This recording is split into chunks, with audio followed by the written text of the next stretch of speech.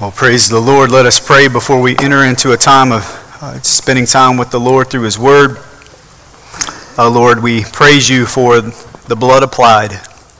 Lord, the Word of the Lord teaches us that without the shedding of blood, there is not forgiveness of sin, but praise be to God. Jesus Christ is that final sacrifice. Lord, we thank You for the finished work of Christ on the cross. Lord, as we enter a time of just opening up Your Word, Lord, we ask and pray that the Holy Spirit of God would reveal to us not only the truths that are here, but Lord, the same Spirit of God would give us desire and power to faithfully follow what You are going to teach us this morning. Lord, thank You again for Your amazing grace and Your mercy. In Jesus' name we pray. Amen. Amen. If you would open your Bibles to Psalm 119. Psalm 119. We're going to continue our time through this particular chapter. We're going to specifically be looking at verses 113 through 120 this morning.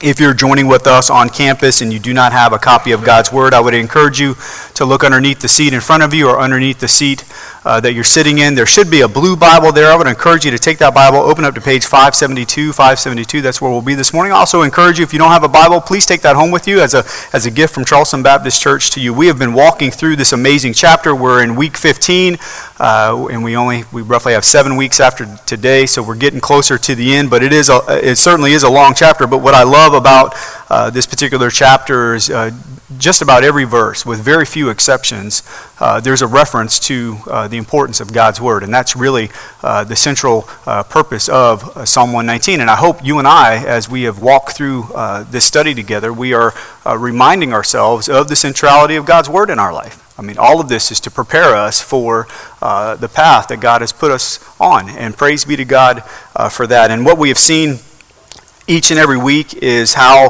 God in His wisdom lays out this passage, specifically in the original language, the Hebrew language. The Hebrew alphabet has 22 letters in it, and this particular chapter, 176 verses, is broken into 22 different stanzas, each stanza represented by one Hebrew letter. And not only that, each verse in that stanza, so 8 verses each, is a representation of that first letter, the Hebrew alphabet. And so what we see in this particular stanza is the Hebrew letter Samach, and you'll see that on the right-hand side there. Every letter or every verse begins with that same letter, the Samach letter. And if you look at it, think about a column or a pillar that is being planted into the dirt, and you lift that pillar up, and what do you see? You see an indention that's similar to that. And think about the fact that it is a closed shape, so it's a complete circle, if you will, and it's a representation of the strength, the provision, and the support that is necessary to faithfully walk the path that God puts before us. And this is extremely good news for us, right? We need God's strength, we need God's support to walk the path that He's put before us. Remember what the psalmist said last week in verse 105. He says, "Your word is a lamp to my feet and a light to my path," right? Praise God for that. The reality is, though, we live in an ungodly world, right? And here's one of the beauties of the gospel. Here's one of the beauties of God's Word. Not only does God's Word show us, right? Show us the lamp to our feet and the light to our path, but it is the same Word of God that shows us how to sustain on that path, right? And so that's important for us. The question is, how can we remain faithful to the path that is set before us? In the midst of living in an ungodly world, and let's be honest, the desires of our own sinful flesh, right? I mean, let's be honest, it's there. It's not so much always the issue with the world that we live in. Sometimes the issues are what's within us, right? And so how do we remain faithful? How do we sustain a path that is not only good for us, best for us, but man, it is for the glory of the Lord, right? And that's where the psalmist leads us today in our passage. And so we'll read the passage in its entirety, and then we'll begin to unpack it. Beginning in verse 113, the scripture says, "I hate the double-minded, but I love your law. You are my hiding place and my shield. I hope in your word. Depart from me, you evildoers, that I may keep the commandments of God. Uphold me according to your promise, that I may live, and let me not be put to shame in my hope. Hold me up, that I may be safe and have regard for your statutes continually. You spurn all who go astray from your statutes, for their cunning is in vain. All the wicked of the earth you discard like dross. Therefore I love your testimonies. My flesh trembles for fear of you, and I am afraid of your judgments. And it's in this passage that the psalmist unpacks for us several ways that you and I can remain on the path that God has set before us. The first thing that the psalmist brings out to us is the importance of having the right affection. The right affection. Your affections matter, right? And that's what the psalmist teaches us. Look at verse 113 again. He says, I hate the double-minded, but I love your law. The word hate means to be opposed to something, to be against something. The verb tense here is communicating that not only have I hated these things or opposed these things in the past, but guess what? I still hate these things. I'm still opposed to these things. And what did he hate? The psalmist says that he hated the double-minded. The interesting part about the Hebrew word here for double-minded, it only happens right here in this particular passage, in this particular verse. That's it. The double-minded represents those who are divided, uncommitted, right? Half-hearted, if you will. The reality is the 1 foot in and the 1 foot out. And here's the part that we understand. It's not just the world around us that is double-minded, but we, as followers of Christ, if we aren't careful, if we don't have the right affection, we too will be double-minded. You see this idea of God's people being double-minded in the book of Joshua and Ezra, Nehemiah, in 1 Kings as a prime example. In 1 Kings chapter 18, God is preparing the prophet Elijah to defeat the false god of Baal. And right before that encounter happens, God in his amazing grace gives an opportunity for the people of God to repent. Why? Because they have been living double-mindedly, right? And this is what happens. The scripture says in verse 21 of 1 Kings chapter 18, it says, the scripture says, and Elijah came near to all the people and said, how long will you go limping between two different opinions? If the Lord is God, follow him. But if Baal, then follow him. And the people did not what? They did not answer him a word. So God is confronting in his grace his rebellious people, his unrepented people, and he's confronting them with their own idolatry. In other words, the reason why you are where you are is because you have been unfaithful to me. And because they have been divided in their mind, they find themselves in a place of great weakness and instability. God gives them an opportunity to repent, right? And the scripture says what? That they were silent. They were speechless. And here's what we find in the psalmist's life in Psalm 119. Listen, he understands the path that he's on, and he's not naive, right? He understands that with just about every step, there is a temptation to do what? To be what? To be double-minded. In other words, there are going to be many things on this path that God has put before us that are going to tempt us, to challenge us for our deepest affection.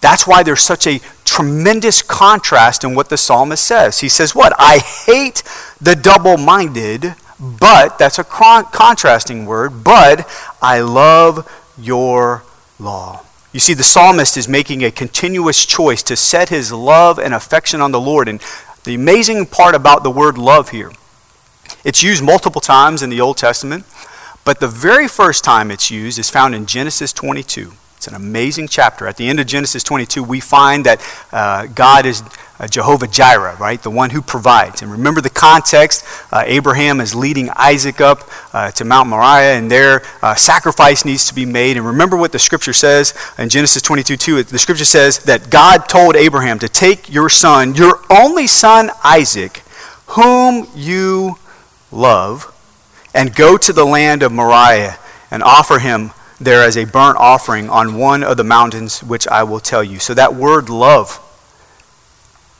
your only son Isaac. And remember the context. Abraham was given a tremendous promise in Genesis chapter 12. But the promise depended on a son. And in their old age, Abraham and Sarah's old age, they not only had no son, they had no children. And yet, when Abraham was 100 and Sarah was 90, God provided what? A son. And now this son, whom he deeply loves. And so this word love expresses something greatly treasured, right? And what does the psalmist cherish? What does he treasure the most? He treasures the Lord. Now, why is this important? Well, Jesus talks about this in Luke 16, verse 13. He says, "No servant can serve two masters, for either he will hate the one and love the other, or he will be devoted to the one or despise the other." And in the context here, you cannot serve God and money. And so the context can be many things. It just doesn't have to be money. But the reality is, if you're trying to serve two different masters, right? If you're trying to live a life as a person who is double-minded, guess what? You can't do both, right? Jesus says you can't stay on the right path when you're trying to serve two masters. That's what he's trying to say. You have a choice. Will your affections go to the Lord, or will your affections go to the world? Remember when God gave Moses the 10 Commandments, the very first commandment in Exodus 20, verse 3, "You shall have no other gods before me." The Hebrew word before means besides. So you should have no other gods at all. I'm the only one, right? I am the only true God. This is what? Jesus said this is the greatest commandment. Why? Because everything in your life hinges on how you respond to that first commandment, right? When you have settled yourself, your affections on God and God alone, guess what? The other 9 commandments fall in line. But the very moment that first commandment gets out of line, guess what? All those other 9 commandments, they're up for grabs. Will you love the Lord your God with all your heart, all your mind, all your soul, and all your strength? What you truly love in life proves what you will follow, right? And how you will live.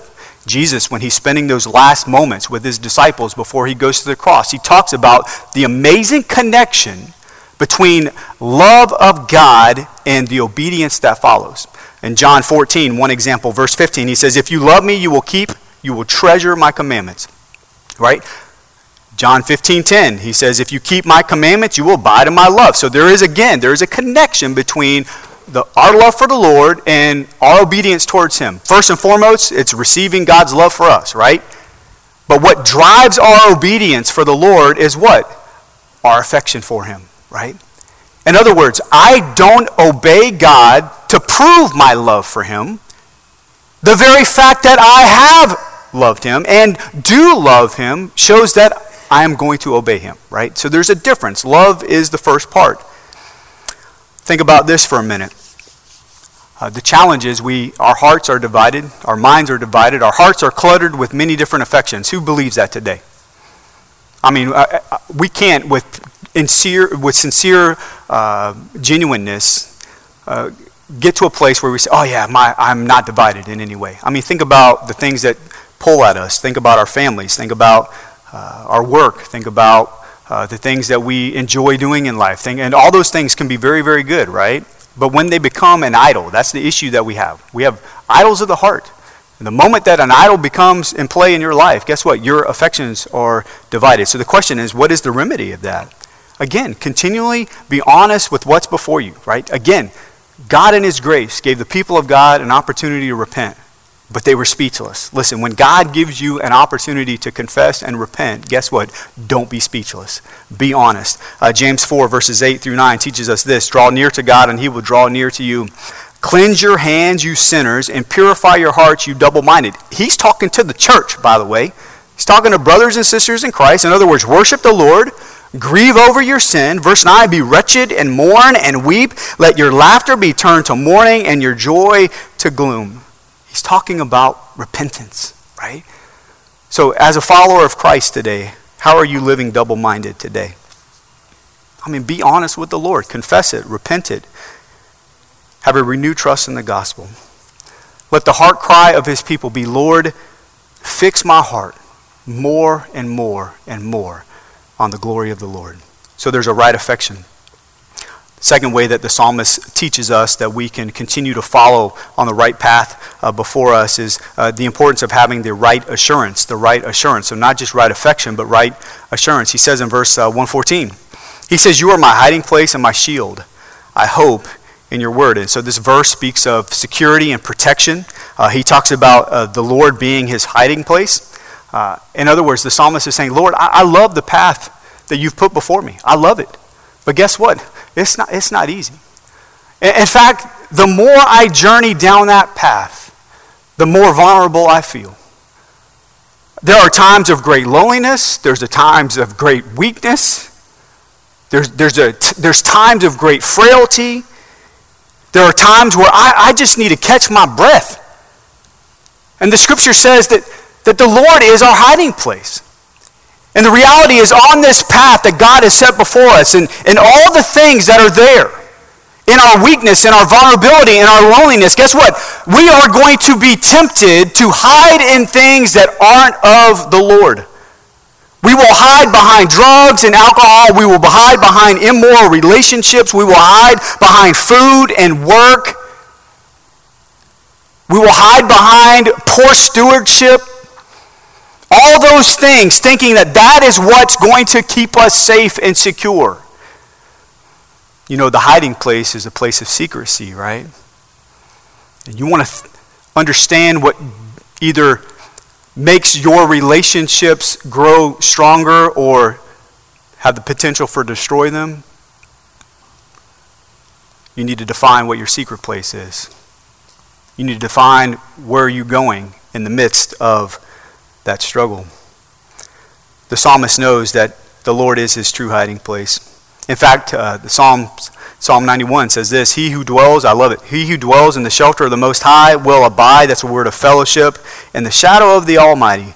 I will say to the Lord, my refuge and my fortress, my God in whom I trust. And so this is the psalmist putting himself in a place of great security, right? He's talking about the Lord being his hiding place. And I love the fact that the psalmist says, abiding in the shadow of the Almighty. In other words, the psalmist desires to be as close as he possibly can to the Lord. So he is our hiding place, but he's also our shield. Not only does the Lord give us great security, but he also gives us protection. Not to hide, but protection to move forward, right? So it's not just a hiding place, it's the protection in order to move forward.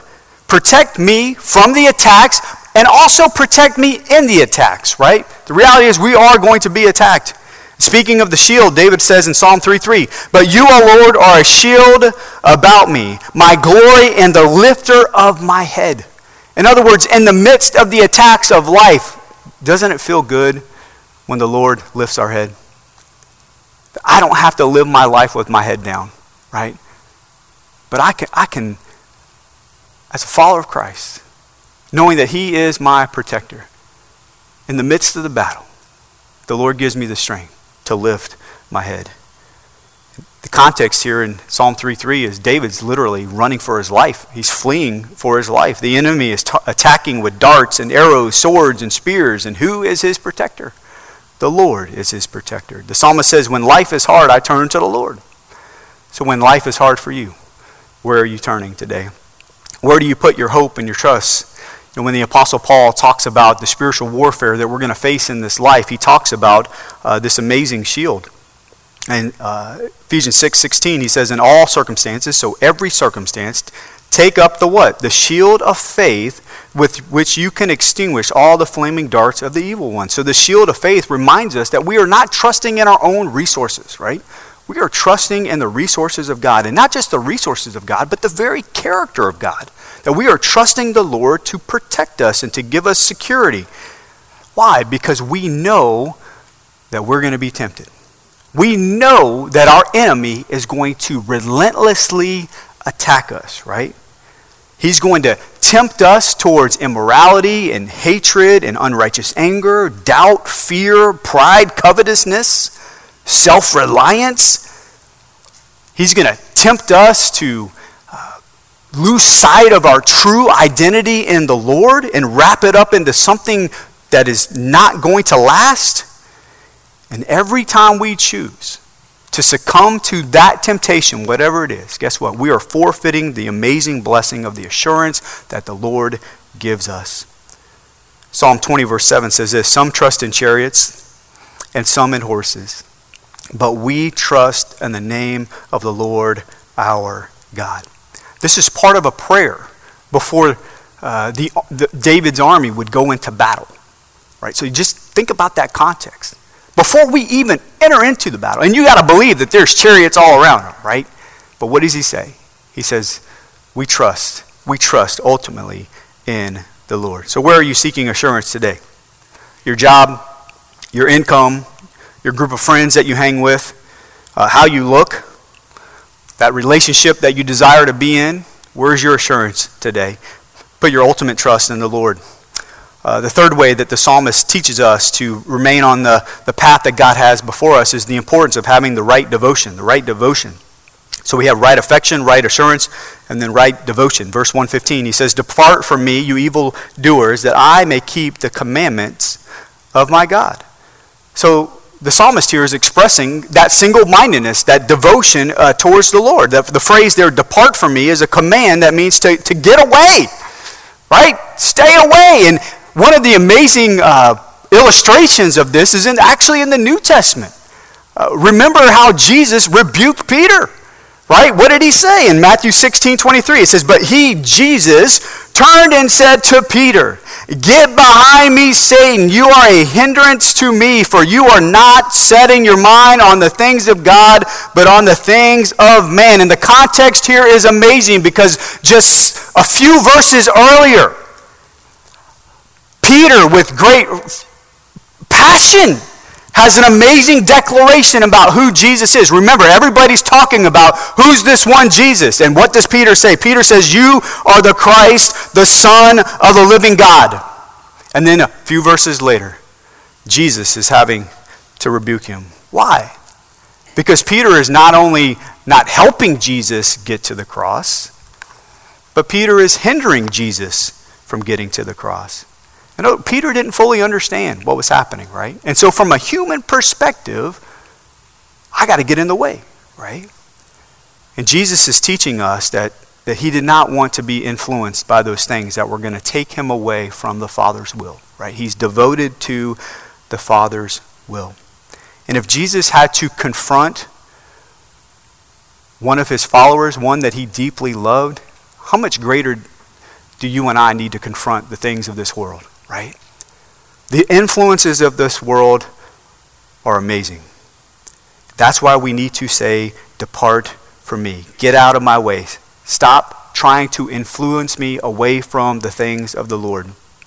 You know, I believe one of the reasons why Jesus spent so much time with his Father in prayer, remember, he left the great crowds. Why? I think he realized that the people around him, the things around him, were trying to influence him away from God's will for his life, the Father's will for his life. And so he spends time with the Lord, showing tremendous devotion to the Lord. And here the psalmist recognizes that the space between you and the influence of this world matters, right? Sometimes we have the question come up, well, how close can I get without going over, right? That's the wrong question, right?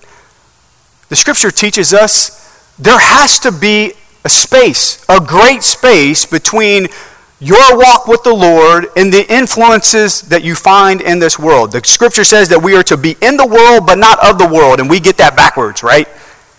That's what the psalmist is teaching us. Daily, learn to position yourself for holiness. You have a responsibility in that, and that's what the psalmist is explaining. Hate sin, be aware of your surroundings, be aware of your drifting, and know the influences that you're inviting into your life, right? Psalm 1, verses 1 through 3, "Blessed is the man who walks not in the counsel of the wicked, nor stands in the way of sinners, nor sits in the seat of scoffers, but his delight is in the law of the Lord. And on his law he meditates day and night. He is like a tree planted by streams of water, the fields that yields its fruits, or fruit in its season, and its leaf does not wither, and all he does prospers." So in other words, pursue holiness, pursue fellowship with the Lord, time with the Lord, devote yourself to the things of God, and there you will find stability, you will find purpose, you will find blessing. So think about this for just an exercise for you. Sometime today, before you delete everything, look at your text messages for the past week. Where's your true devotion? Where's your true devotion? Right? Is it possible that you are being more influenced by the world than of the Lord and you don't even recognize it? It's easy to look at everybody else, right? But really define where your influences are today. Fourth, the psalmist teaches us how to stay on that path that God has before us, and with the importance of right dependency. Verse 116 and 117 is a prayer of humility that the psalmist expresses based on the dependency that he has on the Lord. So it's not just about evil departing from me, but it's, Lord, help me. I can't do it on my own, right? So that's important. What does he say in verse 116? He says, uphold me according to your promise, that I may live, and let me not be put to shame in my hope. The word uphold means to give me something to hold on to, right? Give me something to hold on to. Give me something that I can put under my feet that will continue to be my foundation. And what is his foundation? What is he holding on to? He wants to hold on to the word of the Lord. Lord, in my struggle, I need you to uphold me. You are my only hope. And the word hope here is only used one other time in the Old Testament. It's found in Psalm 146, verse 5. And it's a word that not only describes the desperation that he's in, but the expectancy that he has. In other words, the psalmist is saying, Lord, I have no hope but you. But I expect that you're not going to disappoint, right? I know that you're going to come through. Because I am weak, I pray to you. Because I am weak, I surrender to you. Because I am weak, I depend on you. And I trust you will deliver. So this idea of being upheld. And then he says in verse 117, the other part of his prayer, he says, hold me up that I may be safe and have regard for your statutes continually. The phrase hold me up is a picture of a wounded soldier, right? A soldier who is in battle and he's wounded.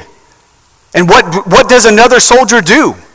The soldier picks him up, puts him on his own self, and he carries him forward, right? And so that's the picture here. The picture here is that, yes, we're going to be wounded in life, but we need someone to carry us forward. And that's what the Lord does. Lord, on this path I have been wounded greatly, and I depend on you to give me the strength and the healing necessary in order to move forward. Lord, I desire to faithfully follow you. I desire to regard or honor your statutes continually, but I can't do it on my own, right? You see, some of us have been wounded in this war, but we have failed to trust that the Lord will carry us forward. We're still thinking about why we're wounded and how we got wounded, instead of taking those things to the Lord and say, Lord, heal me so that I can move forward. And so the psalmist is talking about this amazing dependency on the Lord. And here's the beauty. You know, the Christian life isn't so much about our commitment level to the Lord. The Christian life says far more about God's commitment level to us, right? And so he's committed to going into the battle with us. And because of the finished work of Christ, we can go to him time and time again. In our weakness, we can go to him. We've read this passage before many times, but I pray that this is something that you look at every day. Hebrews 4:15-16, for we do not have a high priest who is unable to sympathize with our weaknesses, but one in every respect has been tempted as we are, yet without sin. So this idea of sympathizing is the fact that Jesus has entered into our suffering, right? He understands what it's like, but he's done it without any sin at all, right? Verse 16, let us then with confidence, with boldness, draw near to the throne of grace, that we may receive mercy and find grace to help in time of need. That phrase, draw near, is in the present tense, meaning keep on doing it. Keep drawing near to the Lord. Keep seeking him to uphold you and to hold you up. Why? Because his grace is sufficient, right? The very fact that God is able should just give us joy in our heart. The fact that he is the one, he's the constant that we need in our life. Towards the end of the New Testament, in the book of Jude, in Jude verses 24 and 25, the scripture says, now to him who is able, praise be to God for that, to keep you from stumbling and to present you blameless before the presence of his glory with great joy. In other words, no matter the danger, no matter the distress, no matter the discouragement, no matter the temptation, no matter the toil, the obstacle, the struggle, none of it's too hard for the Lord, right? He will keep you from stumbling, right? Verse 25, this is the praise. To the only God, our Savior, through Jesus Christ our Lord, be glory and majesty, that talks about his greatness, dominion, that talks about his power and his authority, that talks about his rule, before all times, now and forever. Amen. Praise God that he's able, right? So the psalmist is expressing tremendous dependency today. When you think about your life, what are you truly dependent on? I mean, in honesty.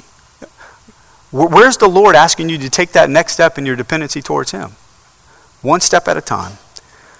The psalmist also talks about, in order to stay on the path that God has before us, it's the importance of right perspective,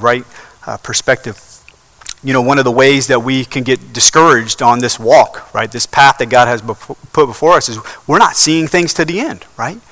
typically we tend to focus on the here and now, and we fail to see the things to the end. There are times in life, specifically times of difficult seasons in life, where we look at the people of the world, right? What they have or seem to have, and sometimes we feel that, man, we got the short end of the stick, right? Let's be honest. Sometimes we feel like, man, I'm missing out because I'm following the Lord. Man, nothing could be further from the truth, right? And that's what the psalmist teaches us here. In verse 118, he says, you spurn all who go astray from your statutes, for their cunning is in vain. That word spurn talks about how the Lord rejects them in the end. Their end destination is the judgment of God, right? So there's a rejection there. And the scary thing is they're deceiving themselves, right? Those who are trying to deceive us are in fact deceiving themselves, right? It says their cunning is in vain. When you choose to live in rebellion against the Lord, you will be, in the end, greatly disappointed, right? That's what the scripture is reminding us. That's the perspective we need to have, that those who choose to rebel against the Lord, in their end, will be greatly disappointed. Brother and sister in Christ, following the Lord is never, ever foolish, ever. And that's the perspective we need to have. Psalm 119, verse 119 says this, all the wicked of the earth you discard like dross, therefore I love your testimony. So this idea of dross would be the precious metal that gets heated up and the impurities come to the top and it gets skimmed off and gets thrown out. In other words, those who choose to live a life of rebellion against the Lord, they'll be led away, right? God will judge them and he will judge rightly. And so, having the right perspective in life, as Bo Sire said in the video, teaches us to do what? To live with great contentment, right? When our perspective is wrong, we open ourselves up for discontentment. But when our perspective is right, we are trusting that the Lord is fully in control. And here is the gospel implication for us. We should never, ever, ever envy the lives of unbelievers, ever. And yet, we're faced with that all the time. We should treasure the one who has saved us. That's the perspective that we need. David writes in Psalm 37, verses 7 through 9, he says this, be still before the Lord and wait patiently for him. Fret not yourself over the one who prospers in his way, over the man who carries out evil desires. And that word fret there, don't get heated up, right? Don't get hot under the collar. Don't do it. Refrain from anger. Don't let your unrighteous anger get the best of you. And forsake wrath. Fret not yourself. It tends only to evil. For the evildoer shall be cut off, but those who wait for the Lord shall inherit the land.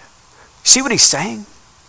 When you have the wrong perspective and you begin to look at the people in the world, the people that seem to have everything all together, you get all fret and angered, upset about all those things.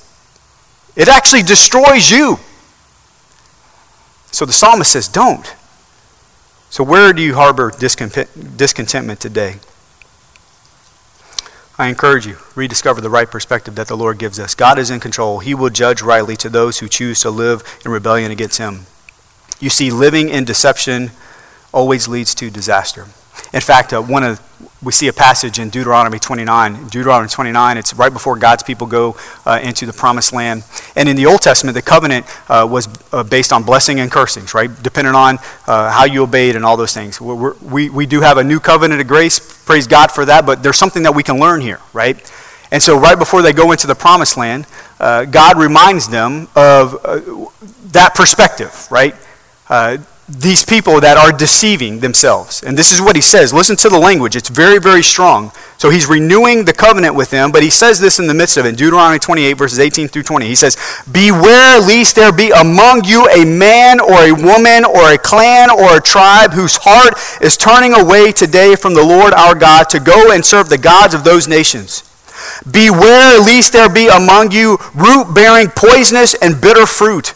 One who, when he hears the words of this sworn covenant, blesses himself in his heart, saying, I shall be saved, though I walk in the stubbornness of my heart.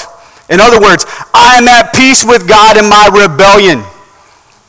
Deception. You see it? What does he say?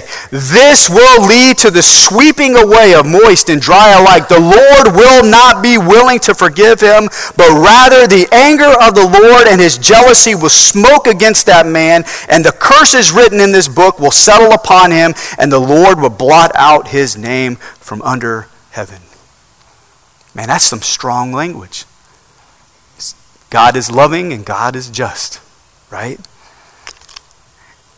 So for us, on this path with right perspective, though it seems like those who have no care for the Lord at all, at times seem to have the greatest blessing, the greatest things going for them, and you're tempted to take a step away.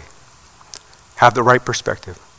God knows all, God sees all, and God will judge justly.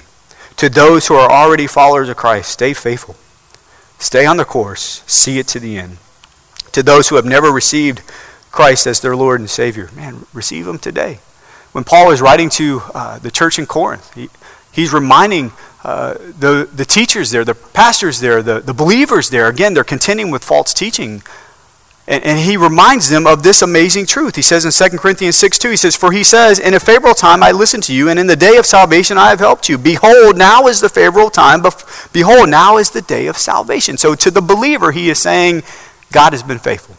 He can be trusted, right? And to the unbeliever, he's saying, if you have not received him, today is the day of salvation, right? So stop tarrying. So have the right perspective. Have the right perspective. Then lastly, the psalmist teaches us how to stay on that path that God has set before us with the importance of right reverence. So we have right affection, right assurance, right devotion, right dependency, now right perspective, and then right reverence. Listen to what he says in verse 120. He says, "My flesh trembles for fear of you, and I am afraid of your judgments." That phrase, "my flesh trembles," is kind of the picture of getting goosebumps. You ever got goosebumps before? Something just, hair stands up. That same word is used in the book of Job where it talks about the hair on their head stood up. And so what is the psalmist teaching here? The picture here is that the psalmist is humbled by his own guilt. Now think about it for just a minute. He knows he's not perfect, right? Do you believe you're not perfect today? So he's humbled by his own guilt. And the only reason why he will stand and remain to the end is because of the amazing grace of the Lord. And it's in that moment that he is in awe of the Lord. If it were not for the grace of God, I would have no hope. And he says, Lord, in your judgment, purify me. Peter talks about this in 1 Peter chapter 4. He says, for it is time for judgment to begin at the household of God. And if it begins with us, what will be the outcome of those who do not obey the gospel of God? And if the righteous is scarcely saved, what will become of the ungodly and the sinner? Now, it's important to understand what Peter means by judgment here. Peter, when he's talking to the church, he's not talking about condemnation. He's talking about purification. And so in this life, we are going to have a lot of struggle. We're going to have suffering. We're going to experience all kind of different things. But God in his grace, God in his sovereignty, God in his power, he's using all of those things to drive us to deeper dependency on him and to purify us, right? And so though our suffering seems great on this side of heaven, how much worse is it going to be for those who have rejected the Lord, right? That's what he's trying to say here. So think about your story today. Think about your suffering today. Do you see how God might be using those things to drive you into greater dependency on him and to purify those places in your life that need to be purified? And the psalmist says, as your humbled servant, Lord, I recognize my guilt. I recognize my shame. I recognize my own sin. I recognize your grace and your mercy. And I am in awe that I have been spared from the judgment that will be given to those who do not know you. And because that is true, Lord, I desire with everything in me, with your power and strength, to live in a way that honors you. And here's the reality for us today as brothers and sisters in Christ. We have an amazing gift in the grace of the Lord. A treasure so deep that it can never be taken. But it is a treasure that needs to be worked out, right? And that's what Paul begins to say in Philippians 2, and we'll close with this. So how is it that you and I can live with right reverence towards the Lord? How can we live in awe of what the Lord has done in us and through us? Philippians 2 is a great passage. He says, work out your own salvation with fear and trembling, for it is God who works in you both to will and to work for his good pleasure. Man, what a word. That's reverence. Paul says you have a responsibility, child of God, to work out what God has already worked in. You do it with fear and trembling. You do it in tremendous awe of the Lord, desiring in no way, in any way, dishonoring the great work of the gospel that is already done in you and the great work of the gospel that is going through you. And how do you do it? You do it by grace through faith. How so? Because it is God who works in you, both to will, that's your desire, and to work, that is power. So God in his grace gives us both the desire and the power to faithfully follow him. And what's our response to that? Reverent faith. Lord, I trust you, I love you, and I desire to honor you. Think about your affection today, your assurance today, your devotion today, your dependency today, your perspective today, and your reverence today. Is it right? Is it not just better than the person next to you, but is it right? Because when it is right, and all these have to work together, right?